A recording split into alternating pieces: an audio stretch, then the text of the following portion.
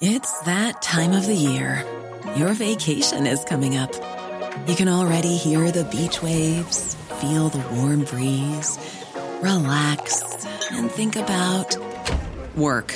You really, really want it all to work out while you're away. Monday.com gives you and the team that peace of mind. When all work is on one platform and everyone's in sync, things just flow. Wherever you are, tap the banner to go to Monday.com.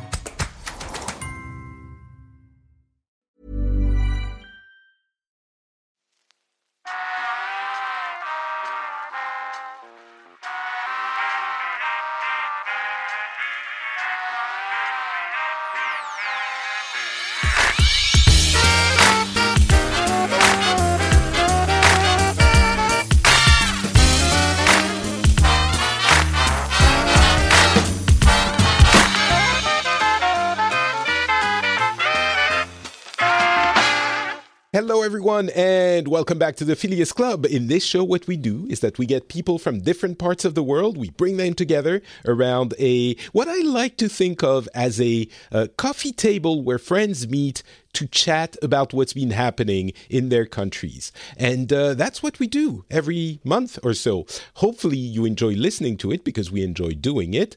And today we have two wonderful guests. I mean, one, to be honest, I know I've already done a couple of shows with, so I know he's wonderful. And the other one, judging by the picture on his website, oh my Lord, we're not worthy of having him on the show. He's way too professional for us.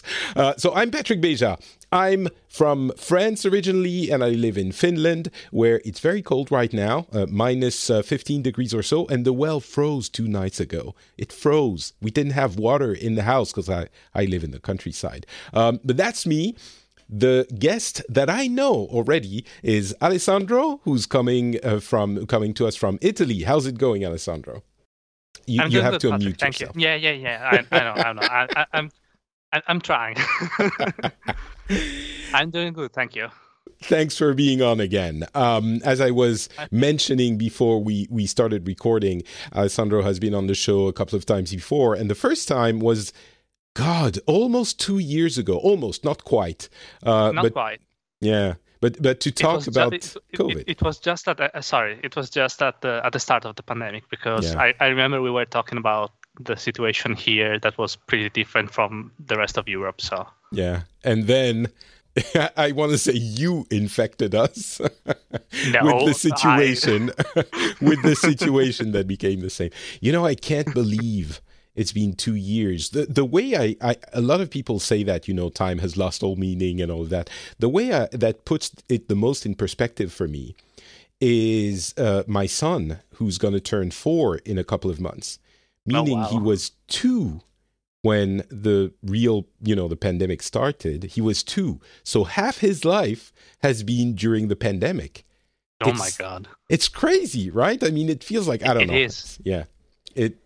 Anyway, we'll talk about this more, I'm sure. But let me introduce the second guest, Norman from Malaysia, who I'm very glad to be welcoming on the show. Hey, Norman, how's it going?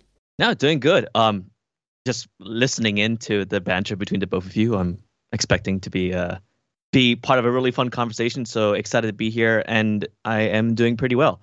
Life in general and stuff around me in Malaysia. So happy to be here. You know, anytime anyone says, "Oh, things are doing pretty well nowadays," we're all just happy by like osmosis. We absorb the happiness because everything is so dark. It seems everywhere else.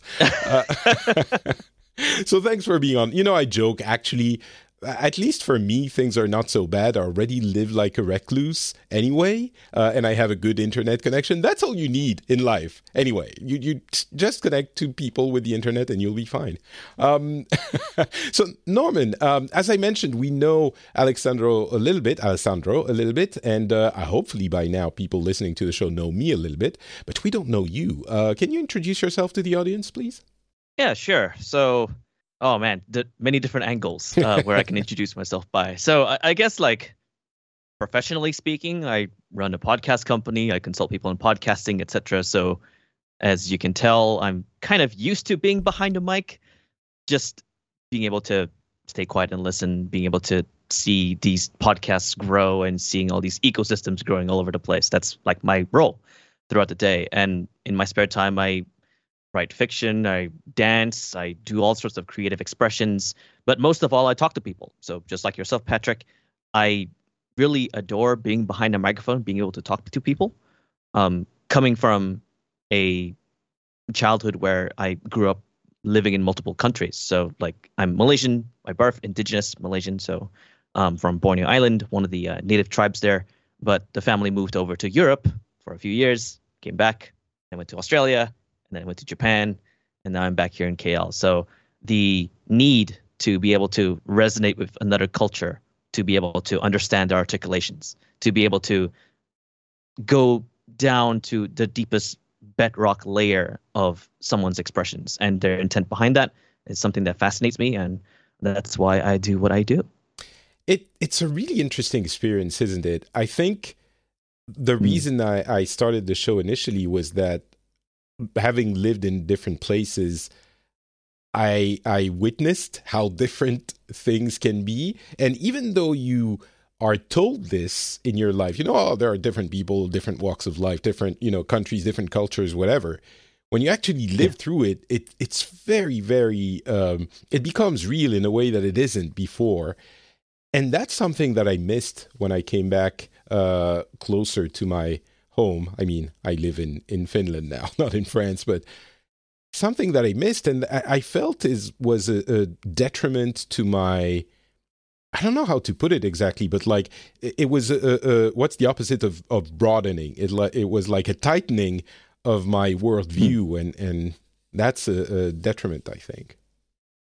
Is it similar to just these constraints that are just brought into you, I guess, outside of your control? Maybe it's because of your circumstances. Because I'm curious about, since you are living in Finland right now, I would, hazard a guess that you would notice these small moments, these key differences. But being able to move around the world and being able to witness these differences as a norm, like as something regular, you start to miss that. And maybe you start to, like, when we start to notice something, or when we start to observe something, or when we start to perceive something, it starts to first visualize as a potential threat to our growth, as this kind of obstacle that we think, oh, this might stop me from staying comforting, like being in a very comfortable position. But as people who have moved to different countries or different places all the time, we sort of grow the best in peril, as most of mankind does through wars and stuff like that.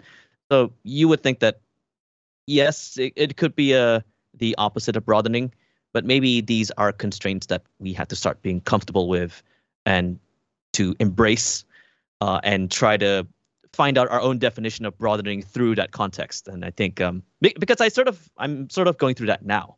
Like I'm Malaysian, but I only just came back to Malaysia like 4 years ago.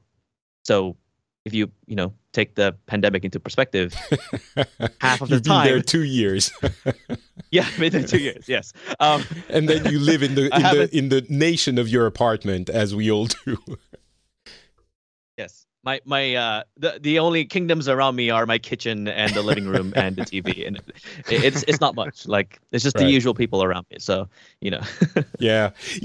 I mean, for me, it was definitely. I think I've had different experiences throughout a big part of my life, but going to live in Japan was the one that was the most enlightening, because it's such a different culture, and going to different places, like, I don't know, if you live somewhere in Europe, like, I don't know, in Western Europe, and you go to Northern Europe, it's not going to be, like, you do feel some differences.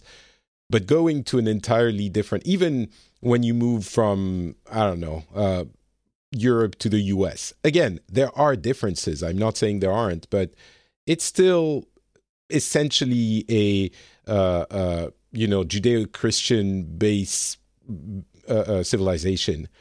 And when you move to, well, it happened for me when I moved to Japan, which is evolved completely separately.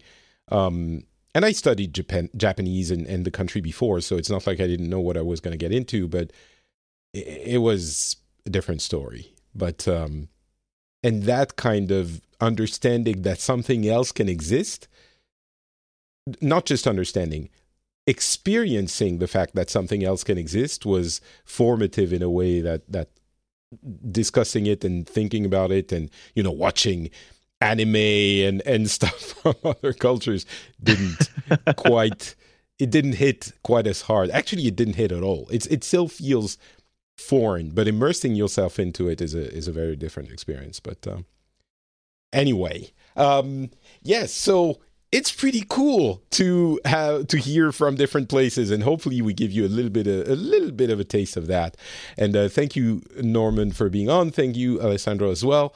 Who should we start with? Maybe I don't want to start myself because I talk too much. But Alessandro, you've been on the show before. You know how things go. What's been happening in Italy in general? I don't even remember where you live in Italy. I live close to Venice. I'm in the northeastern part of Italy. So and the civilized part, not those barbarians in the south, right? I mean, you said it, not me. I don't want to leave this kind of discussion because this is going to end poorly if there are other Italians listening to the podcast. So it's really funny. In France, it's kind of the same. Even though the south of France is higher up north than Italy, the French are in the northern part, especially the capital, but still are very snooty towards the southern. Oh, maybe not snooty, but it's like, they're loud and they're a little bit, I don't know. I don't want to put too many adjectives there, but at least they're loud and they make a lot of noise and they're very lively. And in the north, we're a little bit more contained and we behave better. It's funny that exists in Italy as well. Yeah, one of the things that it's amazing especially when I'm talking to my friend from the US, say, or something like that, our countries are really different in the span of a really short distance. Like if you move like 100 kilometers from where I am, you could start having to listen to a completely different dialect or people talking a completely different language almost, which is kind of amazing to me. But it's interesting. Maybe it's a more stark difference than there is in France. I actually don't know Italy at all. I've been to Rome once, and what I remember is the ice cream, and that was delicious. And the churches. But anyway, sorry. Go ahead. What's been happening?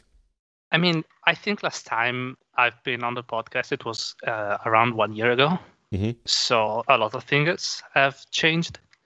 I don't want to talk about the pandemic too much because it's all I've been talking about every time I'm here. But we've been making progress. You've got your vaccinations, you've got your restrictions and everything. One funny story I wanted to mention that came up like a week ago, I guess, is that you probably know how the green certificate for the European Union works, right? Not specifically. I know it's interconnected between the different countries, but you mean the health pass? Yeah. How's it called? Yeah, the health pass. Yeah. I don't know how it's called in the rest of Europe. Sorry. And basically, there's been some kind of more restrictions in Italy for that specific pass, and so it happened that a guy went to a vaccination center and asking for to be vaccinated. Showed up to the appointment, and whenever it was time to get his vaccine, he showed his shoulder and he had a fake arm. A fake card? A fake arm. Oh. What? Yes. I've seen that this kind of made a little trip around the world as news. So I didn't know if you or Norman heard about it, but I guess it was funny to just talk about it. We've there's stories about weird things happening with vaccines, and mostly it's people having fake cards. People who don't want to get vaccinated. But overall, we talked about it a little bit last month, and most people in France, well, not most, but I think we're at like 85% vaccination rate if you account for the people who can get vaccinated, maybe even higher. So there's still people who don't want to, but it's a minority now. Yeah, absolutely. Yeah. I mean, I just thought it was funny because I saw that I saw that on my Facebook feed, and then I was like, huh, I hope my friends from around the world don't hear about this. And sure enough, like 3 days later, I get a ping in Discord saying, "Hey, is this you?" No, I got my booster shot. So you got the third one or the second one? Yes, Third one. I got the third one. Yeah. Okay, I'm gonna have to start thinking about how it works to get the third one here. Okay, so aside from COVID, I understand it's not your main topic. Aside from that, I have actually some very fresh news because I was thinking about. I got your email asking me to come on the podcast, and then I was thinking about something to talk about, and sure enough, we got a pretty interesting piece of news in the media. And do you guys know anything about Patrick Zaki? About what? No. Patrick Zaki. I do not. Patrick Zaki is an Egyptian student who was studying at the University of Bologna in Italy, who has been detained in Egypt since the start of 2020. Who has been what? Sorry? He has been detained. He's been arrested in Egypt, and it was basically a very arbitrary arrest, according to most of the world. And apparently, the reason why he was arrested there is because he was supposedly doing some propaganda for some minority, for some progressive politic figures in Egypt. And he was just going back to. He's been studying in Italy, but he went back to visit his family in Egypt, and he was arrested at the start of 2020. Apparently, according to Amnesty International as well, he's also been tortured. And it was just it put some tension between Italy and Egypt and the worldwide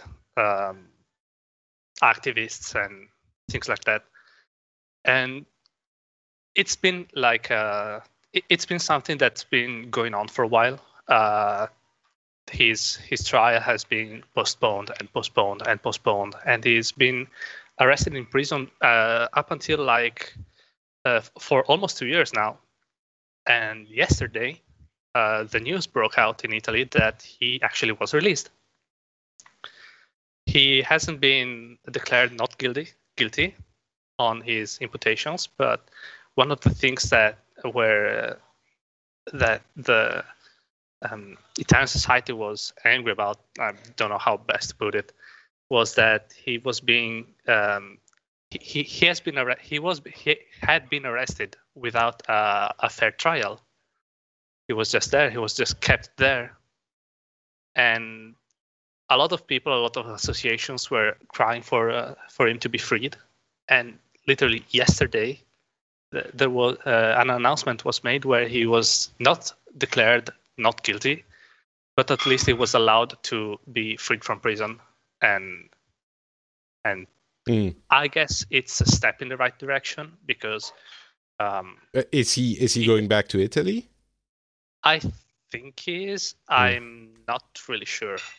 I have to say I haven't been 100% focused on this particular piece of news, but I assume he's coming back to Italy. He's been given a honorary Italian citizenship earlier this year. Oh wait, so I thought he was Italian. Why was Italy so concerned with it? He is Egyptian. but he's a student at the University of Bologna. Oh, okay. Sorry. Here. I missed that. I see. And like there is a program in Europe that is called the Erasmus program that lets students from Europe and around the world to study in big Italian and European universities. So he was basically under the protection of Italy, even though he wasn't really Italian. And with this happening, of course, the situation soured with between Italy and Egypt. Of course, Italy and Egypt have a kind of a history about this kind of stuff, because this a similar thing happened in the past as well, with the case of Giulio Regeni. And so things haven't been going great between the two places, but at least we have something now. At least we are moving a little forward. It's interesting, it's the kind of thing where you would think, because you said there's international, I don't think you used the word outrage, but you said it was straining to relationships, but I haven't even really heard about this, and it's been going on for a while. It feels sometimes that as tensions rise, sometimes you think, but this can't go on because it's such a loud case. And really, people who aren't directly involved don't really care. I think we make a lot of noise about the Americans only caring about America, and certainly, I'm sure they do. But it's kind of the same for everyone else. No, that's absolutely right. That's absolutely right. And that's why I thought that this would be an interesting thing to talk about here. Because I didn't know if you or Norman would have heard about this, but it's kind of a big deal here in Italy. So, what about you, Norman? Had you heard about Patrick Zaki? No, I've not heard of it. Although I understand the amplification when one of our fellow countrymen are, they're under fire for something, or they're in trouble, and all of a sudden there's this huge, I don't want to take those semantics where you say outrage, but rather there's this sudden movement, or this desire for some level of activism for justice. Justice in a very subjective definition. We have that a lot as well in Malaysia. So I can see that, I'm happy to see that there's some level of resolution there, although I can't really say the same for my own country, but that's a topic for later on, probably in the conversation. The thing is, I have a feeling the reason why we normally default to Americans as the example is because Americans are definitely the most, I don't want to say loudest, but loud. The most. Okay. I'm just gonna. I'm not gonna. I was thinking the same word. I think now you can say it just by virtue of that. I was trying to be polite. I wanted to say explicit in terms of their intentions. Like, they really wanted to have everything written down, shouted out loud on social media, any form of emotional investment, whether someone is emotionally charged or not, or whether they are morally, how we say, hurt or threatened. They feel like they suddenly gain this power to want to say something, to add to the conversation, whatever the conversation may be, whether it's justice for a specific person, or this, maybe it's something racial, whatever it is, or some form of international relations, which, as we can see from recent U.S.-China conversations, that's for something else. That's sort of like a default I see whenever we scale it out to nation states, and all of a sudden it feels like when we see this one situation, it almost feels like it's indirectly pointing it at us as well. So we start to feel compelled to want to add to that, whatever the outrage may be. So yeah, it's quite dangerous, really. I don't really subscribe to that kind of thinking. Yeah.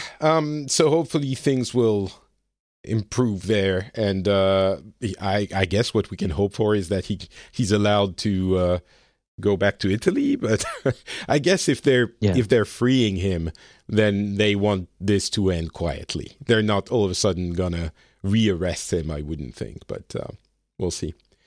It's also a kind of a warning shot, I guess, that is quite efficient when you arrest someone. And even if you free them afterwards, it makes other people who might want to do the same thing think twice about that kind of thing. Mm-hmm. All right. Anyway, Norman, what's been happening in Malaysia? Which we've had a people from Malaysia before on the show, but I'm very curious to hear things more recent. Yeah, hopefully I don't overlap too much with previous guests, but minus the COVID activities or interventions, we've been doing pretty okay. To be honest, that's our main conversation when we talk about anything. So. Yeah, but I have a feeling a lot of people want to chime in so that they can escape from thinking about COVID. But here we are. So, but at least in Malaysia, it's a little bit more optimistic because of a lot of the phases and their reactions to specific lockdowns of rising cases. But luckily, yes, there was some phases in the past, like 1 year plus, where there was a rise. But overall, if you just look at the average, it's been gradually declining, which is great. Although I'm not sure if the data I'm looking at is like accurate or anything like that. Maybe you never know. But I'm gonna say so you're not freaking out about the new variants and stuff like that. It's not the main topic of conversation everywhere. No, not at the moment. Although there has been more articles picking up on the Omicron variant, but it's not to the point where there is we're not at the point where there's an emergency. So whenever I'm looking, driving around the city or when I'm walking about, people are still behaving the same way. People are still acting the same way. People are still attending events, going to shops and all of that. So the only potential reaction or action that they might take is that they may have stricter criteria in you entering the premises if you are, say, at risk. Because I'm not sure how it is for maybe Italy or in Finland. We have an app that basically, it's a bit like Black Mirror. You just have this like one app that dictates whether or not you can go into a house or a shop or whatever, with a QR code that basically it just tells people if you're at risk or if you're a high risk individual, which is kind of scary, but so far it's been working. So I can't really complain. It's essentially the one that says if you have been vaccinated or if you have been tested recently enough that you are green on the health test, right? That's there's a recent check-in history. Yeah. Okay. Right. All right. So it's more or less the same. Essentially the same. Yeah. It's I think every country has been adopting that kind of thing. Okay. Yeah. Okay. That's good. So I'm not freaking out about Black Mirror being real. Right? Okay. But putting that aside, to an extent, but it's real for everyone, I guess, is the kind of the thing that will make it okay. But that's what makes it scary, because when things like this become normalized, that's when we get a little bit potentially dystopian. You never know. I mean, it's just something I've been thinking about because no, it is. Yeah. If COVID persists, which I personally assume that it will, because of all the variants coming in, etc., then such apps become mandatory in society. Such protocols become second nature. It's almost like breathing. Like kids would be growing up with masks all the time, etc., and they would think that they can never leave the house without a mask. That sort of thing. Like, how uncomfortable would you be if you're walking around without a mask? That's a potential thought that someone might have. So it's the normalization of behavior that really scares me, and I know that it's for the purposes of trying to prevent all this from spreading. But goodness me, it's affecting my psyche, and like you said, I completely understand. Recluses. I completely understand, but and it is, I think, something that is important to care about and to notice. Of course, the alternative being, we all die. It's at the moment we have to worry about the initial emergency, and then we'll see what happens. But I think you're right. This kind of app, at least in our countries, we've had very strict control by constitutional bodies and the parliament that have to authorize the use of those tools, and they have to renew it every 6 months or so. And maybe at some point it will be made permanent. It seems like so far the judicial system in place is making sure that those things aren't, just don't become the norm yet, maybe. But the image you're giving of moving around without a mask is very striking. I think we might come back to, if the pandemic ever ends, we might come back to a more quote unquote normal situation. But at the moment, the thought of moving around without a mask is kind of stressful. It's anxiety inducing. And 2 years ago, we were scoffing at people who were wearing masks. We're like, ha! You silly Asians wearing your masks when you have a flu. Ha! We don't need that chest thumping that we were. And now it's like, oh, I don't want to go anywhere without my face covered because I'm scared. We're laughing back at you, but you can't hear the laugh because we're wearing masks already. So you just hear this like muffled, like weird sound. So it's not even clear. Essentially, yeah. But here we are suffering. But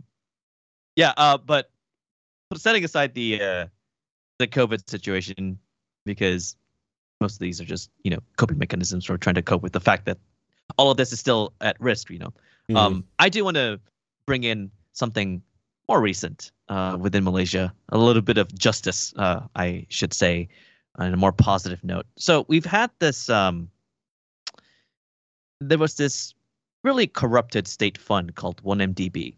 And it's a scandal where a former prime minister just took a whole bunch of money from the country and just went on a full-on wanton destruction with all of this power, whether it's, political, financial, etc. And this former prime minister was charged with, I think, 7 charges and set to execution, if I remember correctly. Let me just read this properly. So great timing, since we're recording this. As of 12 hours ago, the former prime minister, Najib, is guilty on all 7 charges proven beyond reasonable doubt. So let's just say that took quite a number of years and a whole pandemic to catch a guy who was seated at the highest seat of power and gained a whole bunch of money, a whole bunch of power, and tried to. I don't want to be too explicit and say run the country down to the ground, but it's something along those parallels in terms of analogies. This guy went full on in terms of where he was going to exert his influence. And so wait, what did he do? Can you give us examples? Sure. Let me see if I can just read it up really quickly because I don't want to misquote the. Okay, I don't want to misquote the actual scandal. Okay, so for anyone listening in, you can just type the number and the letters 1MDB, and you can get the entirety of the scandal in one summary, which stands for the One Malaysia Development Berhad, or the One Malaysia Development Company or Corporation, which is ironic because they didn't really develop the country. So it's kind of like a hypocritical name. It's a fund set up in 2009 to turn the capital into a financial hub and boost the economy. It did not boost the economy because it started missing payments for some of the total of $11 billion it owed to banks and bondholders. So they checked the paper trail, and it turns out that a large fragment of that 11 billion was then tied to cases of money laundering, channeling hundreds of millions of dollars into private pockets, and acquiring assets globally, such as physical assets like paintings, real estate, jewelry, yachts, all over the world. It ended up involving the U.S. Department of Justice. So I think they brought the numbers where it's like $4.5 billion have been diverted away from developing Malaysia and then into someone's yacht or someone's Lamborghini. And if I remember correctly, it was also related to another corrupted individual named Joe Low, who bought a Lamborghini for Kim Kardashian, I believe, and then they found out that that car was bought with corrupted money, so they had to give the car away. And it was a really crazy, funny story about that. Although it's not really exactly funny because that's that Lamborghini was paid with taxpayer money, so that's a bit sad. But the person who allowed this kind of activity to happen was this former prime minister named Najib Razak, who we just call him Najib now. And he himself pocketed $700 million from the fund that he himself set up. So that's a large percentage for one person. And once it involved the DOJ, people were like, oh, this is a lot more intense than we thought it was, or that there was just some level of ignorance because $11 billion not being completely clean was somehow not picking up or giving anyone a form of alarm that there was something wrong in the country.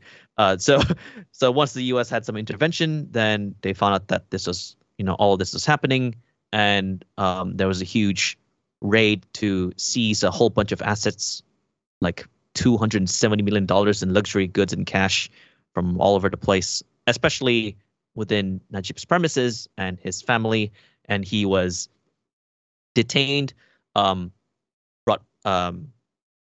confined to his premises at home, and it was only recently, I think, just right before the pandemic, that he was going to go to trial, and there was a ton of delays on trial, and within the political seat of power, there was a coup that happened, a coup d'état that happened. So the prime minister at that time got his seat of power taken out by another party, and then right before that new prime minister was going to come in, going to swear in, the pandemic happened. So everything was on pause. So after like a year plus of lockdowns, etc., so now we're in 2021, the new prime minister that we have now is supposedly from the same party as this Najib person, this former prime minister.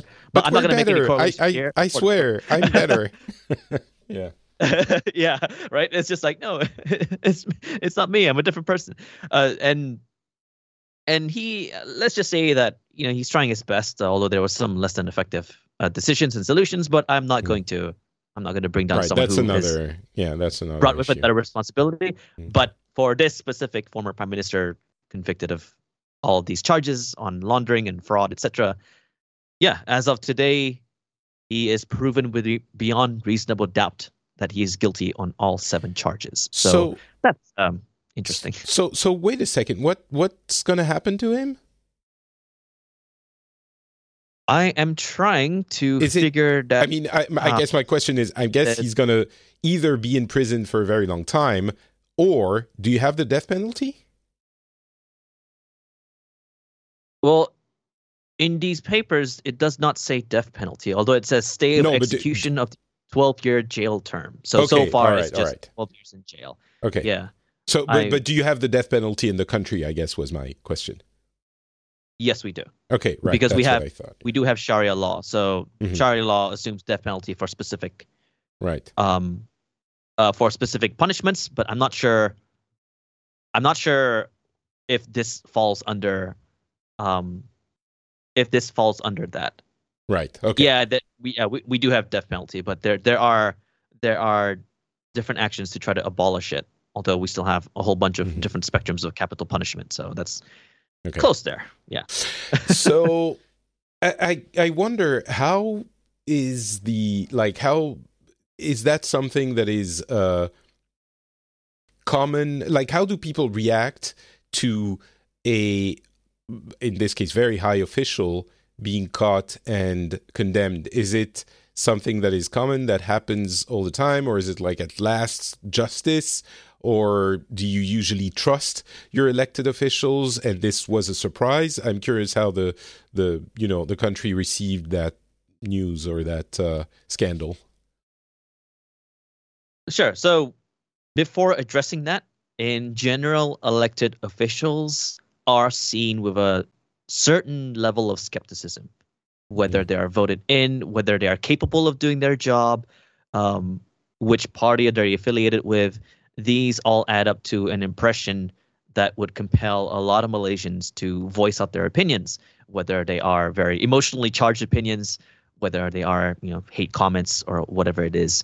But when it comes to trust in the government, etc., if you just look around social media in general, definitely on Facebook, it's not. Let's just say it's not as supportive as you might think. It's a bit like it's funny tall you're poppy saying syndrome, if you know that. You're saying, oh, it's not everything you're saying sounds negative, but so much better than what I would think people think of their elected officials here. Well, here in France. In Finland, it's much better. But in France, everyone hates everyone. Or that's what it feels like anyway, because you hear the most vocal people. But yeah. Definitely same in here. Yeah. I have to, Yeah, the word hate is thrown around a lot. Maybe it's because I'm just so desensitized to it. That's how common it is. That as soon as there's another prime minister, the thing is when it comes to cultural dimensions within Malaysia, we have a strong power distance. So when we look at someone with a greater power distance, we look at them with a lot more distrust than potentially any other country in the same region. If someone has a lot more power than us, we don't look at them as a sign of respect or admiration. It's more like how will they with more power threaten our position? So anyone who comes in with a larger party or larger influence, whether political, financial, whatever, we're going to look at them and be like, oh, do you think you can help us? Or do you think you can serve us, etc.? So therein comes the reason why that kind of thinking, it's definitely, you can see it all over the world. The reason why it's quite apparent here is because of past scandals and past corruptions and past activities that were brought to light but never sent to justice. So to answer your previous question there, it is definitely not common for someone who, once they were brought to trial, were to be served justice. That almost never happens. So to see something like this, you can say it's almost like a celebration. Right. So yeah, that's what I was getting quite at, a rare I guess. moment. Yeah. Yeah. Interesting. Well, we haven't heard about this, so yay! And it's something that we have not heard about at all. All right, I guess we're gonna close off the show with my story, and the main one is gonna be from France this time. It's the fact that Éric Zemmour, who was okay, all right. Let me get back for a second. There's a journalist called Éric Zemmour. He's a pundit, a political pundit, and he's become more and more and more controversial over the last few years. He was like the right-wing commentator on a 24 hours news channel. They had a debate show, daily or weekly, I don't even remember, debate show, and he was like the right-wing guy a few years ago, and he was, fairly reasonable in his comments. I think some people might take issue with that description. To be honest, I didn't watch him very much or at all, but he's been around for, I don't know, a decade or two. Maybe 2 is too much, but at least I would say a decade. And he's become, over the past 3 or 4 years, more and more visible, because he's become more and more extreme in his views and what he was saying. And there's been, for the past 6 months, I would say, the speculation that was pretty much a given that he would be a candidate for the presidential election that will take place in 6 months in France, in May 2022. And he just last week, I believe, officially announced that he was in the running for the presidency. And he did it with a video that is available on YouTube and, very widely circulated, of course, because he's become something I should mention. He wasn't in the running yet, but everyone assumed he was going to announce, and he was being polled against in the in the early polls for the presidency for the election, and he was getting like second place, essentially second or third place, I believe above Marine Le Pen, who came in second last time in 2017, and she is the far right. Apologies. She's the far right representative that is the traditional face of the far right in France. Zemmour has kind of he's eating into her base, but at the same time it seems has a much stronger dynamic behind him than she ever did, which is maybe not than she ever did, but than she does now, which is not necessarily surprising, because very often these figures take the mantle of the anti-system person, and she has been part of the system kind of for a while, and so a lot of people kind of look at her and say, well, she didn't really do anything for us, so she's not what we want anymore. On the other hand, his video, the announcement video, it's pretty horrendous. He is essentially maybe the run-of-the-mill European populist far-right candidate. He's not angry, or he doesn't inspire violence quite in the way you might think of, but he seems very spiteful. And okay, one way to put it is he's essentially Donald Trump without the clown factor, which is a big part of Donald Trump. So I don't know how that's well like that 95%. Yes, that. but he's on the same line, I would say. He is on the far right with blaming foreigners for all of our ills. But beyond that, that's common. What he pushes very, very strongly is this idea that France used to be great, and it's kind of make America great again, or this kind of feeling. But France used to be great, and you have this feeling, this knowledge inside of you. Things were glorious, and we have a glorious country and history and culture. But you feel like it's being destroyed by those people, the feminists and the woke people, and it's all that rhetoric of this weird nostalgia for a time that doesn't really exist, that is something you cling to when you don't understand what's happening around you. And it's speaking, evidently, it's speaking to a lot of people. And he's using footage of, he says, "Oh, and look at our suburbs now." And he's using images of riots and stuff, and people fighting the police, which, it happens. Of course, there are things like that. It's not like it didn't happen 20 or 30 years ago. And he's like, "Oh, and." So he shows the suburbs like this, and then he says, "Oh, and in France we have a rich history of culture and science," and then he will show you pictures of historical figures of as if it means anything. He's completely populistic in showing things that people want to believe that have no basis in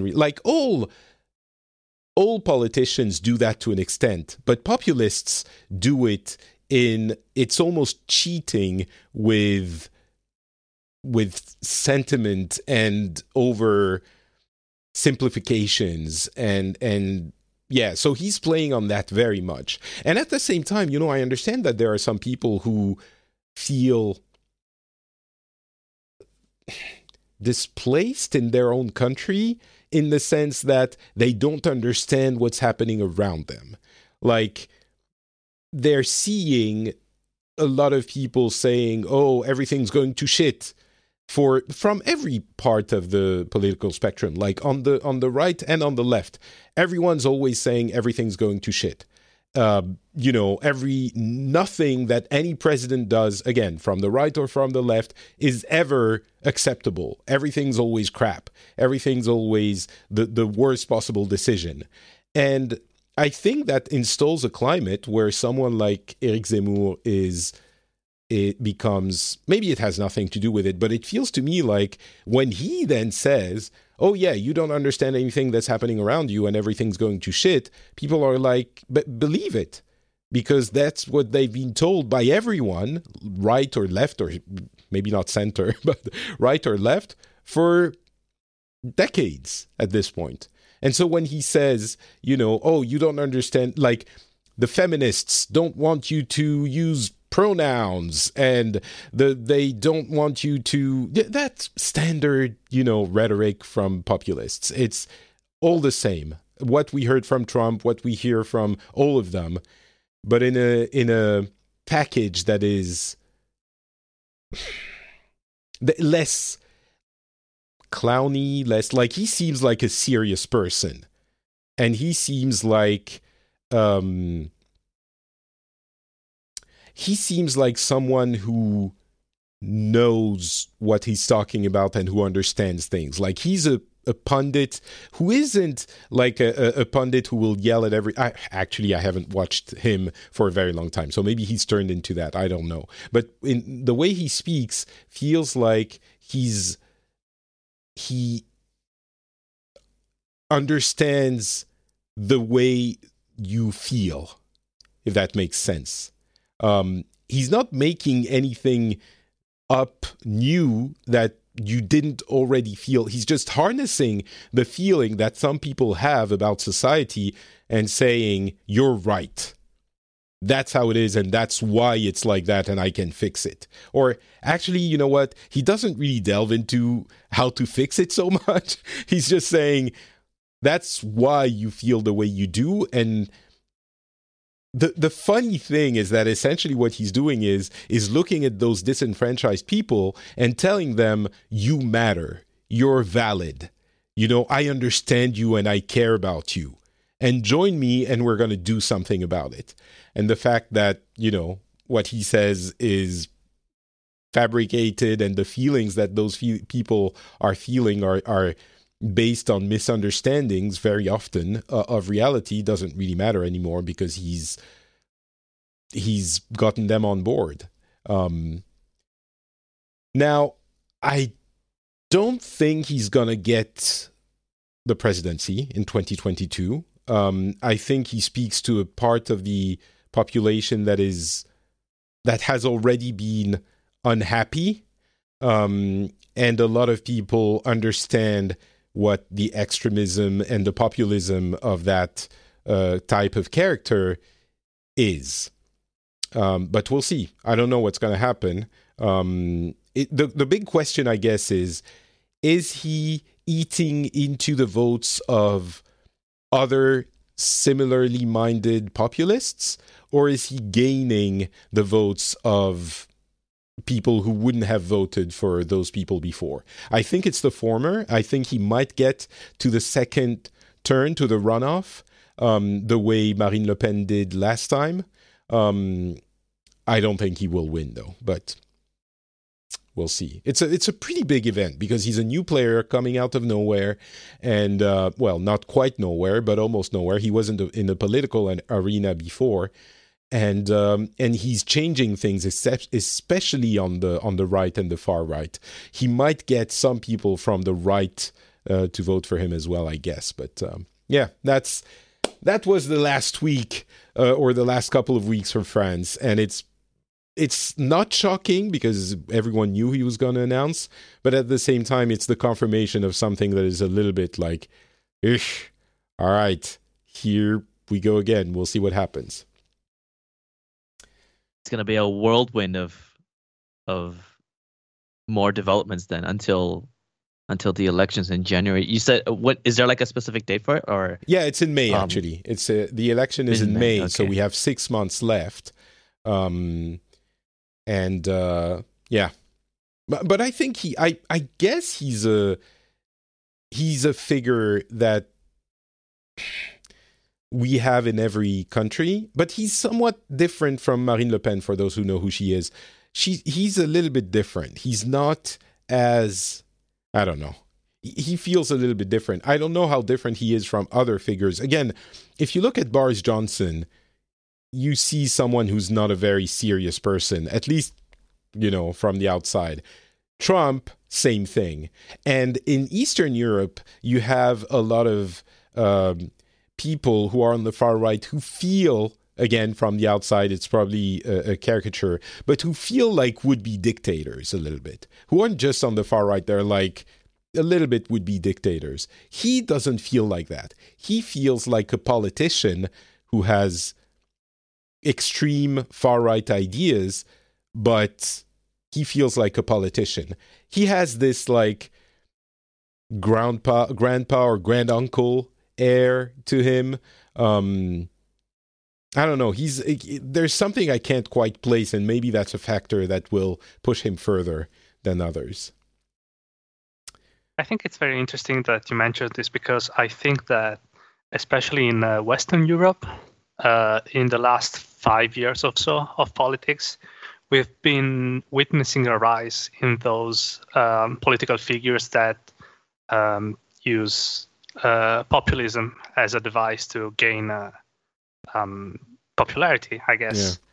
Yeah. And I can say that something like this is basically happening at the same time in Italy, because we've had some kind of figure on the right side of the political spectrum rise in the last 3 or so years, and then after a lot of stuff happened, the government was went down, it got back up. We have currently a technical government with a prime minister that was not appointed, that was appointed directly by the president of the republic.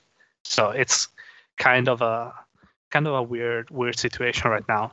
But again, at the same time, we've had as well a figure on the right side of the political spectrum, maybe far right, that's kind of filling in a void.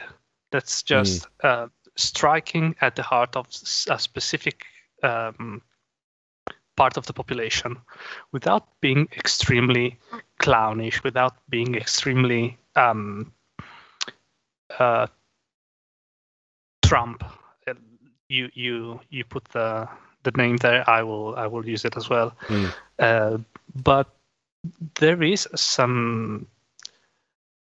are definite similarities with it. Like one of the most famous things was that Italy is trying to move towards a more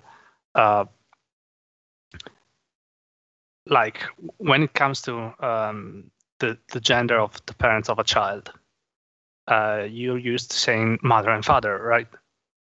Of course. But when you're talking about adoptions, and sometimes you can have gay couples adopting a child,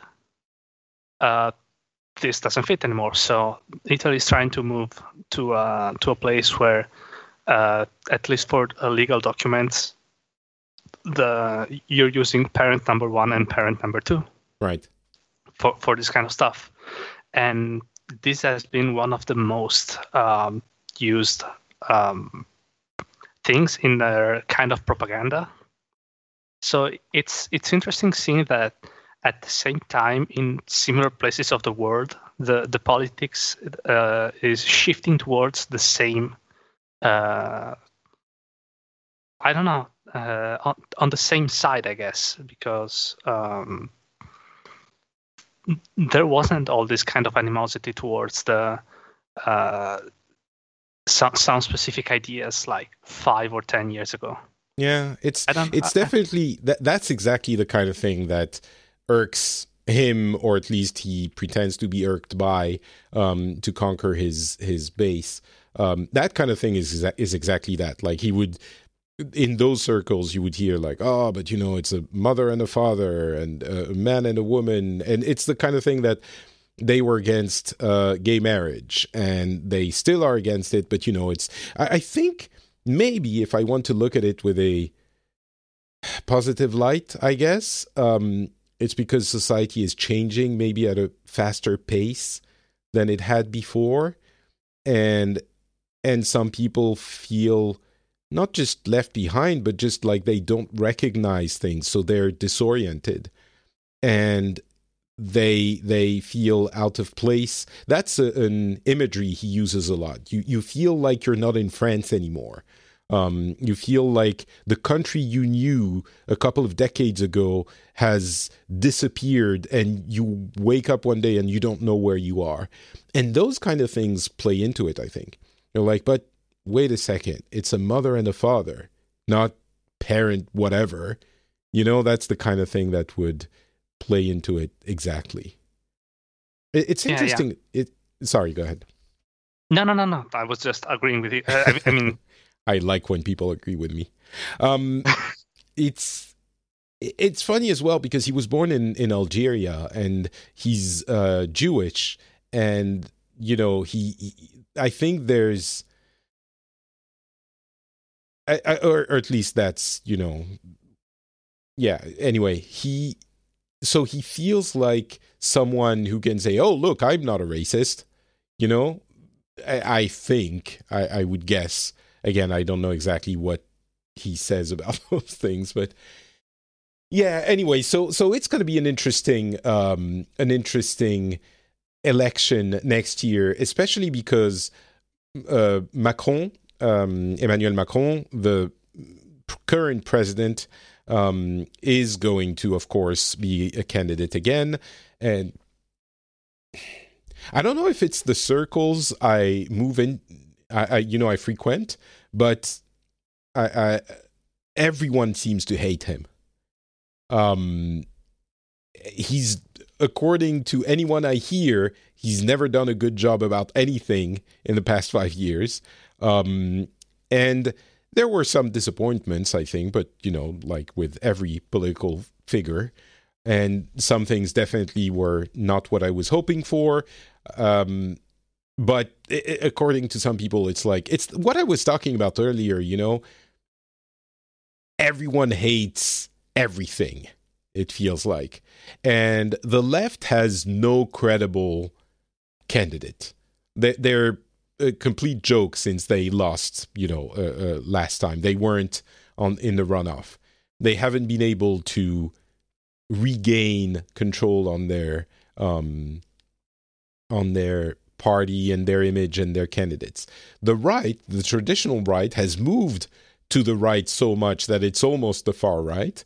And so a lot of their base is going to go to Zemmour.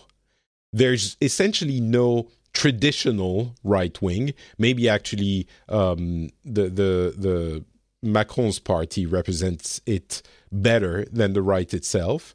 Even though by most standards outside of France, he would be just considered a social democrat, like traditional center political party. But what I'm trying to say is in the past, before Macron's election, there was an established order for 30, 40, 50 years since the end of, the last republic.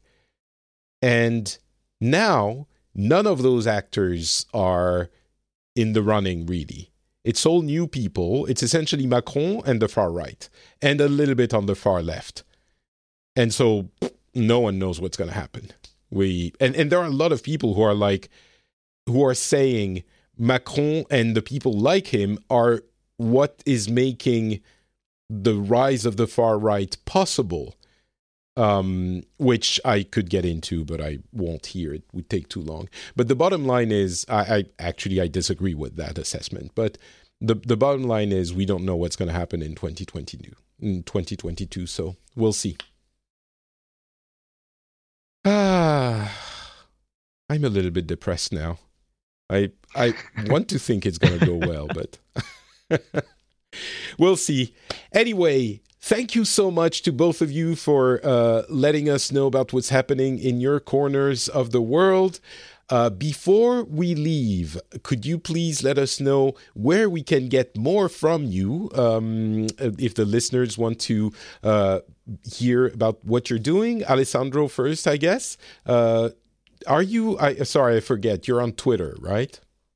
I'm on Twitter. I never tweet, but if you want to find me there, I'll be happy to do so.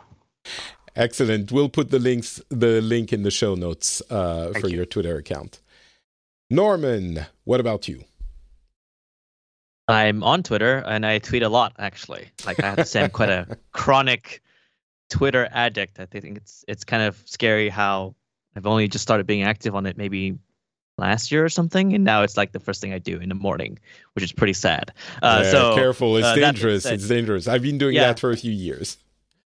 Yeah, it's a different kind of fun. You really have to really discipline yourself in terms of the line between it being unhealthily addicting and nourishing for the soul is a very fine one. So yeah, I'm at Norman Chella, but I think you'll just put the link to that in the show notes, of course. Totally. Thank you very much to both of you. For me, it's Not Patrick on Twitter, Facebook, Instagram, everywhere. You have the links to everything I do at notpatrick.com. And I think that is about it.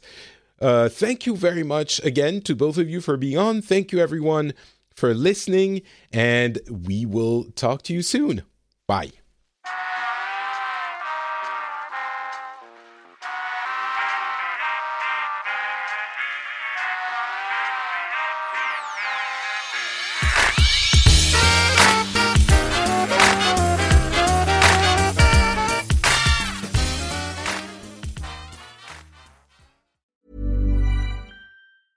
Hey, it's Paige DeSorbo from Giggly Squad. High quality fashion without the price tag. Say hello to Quince.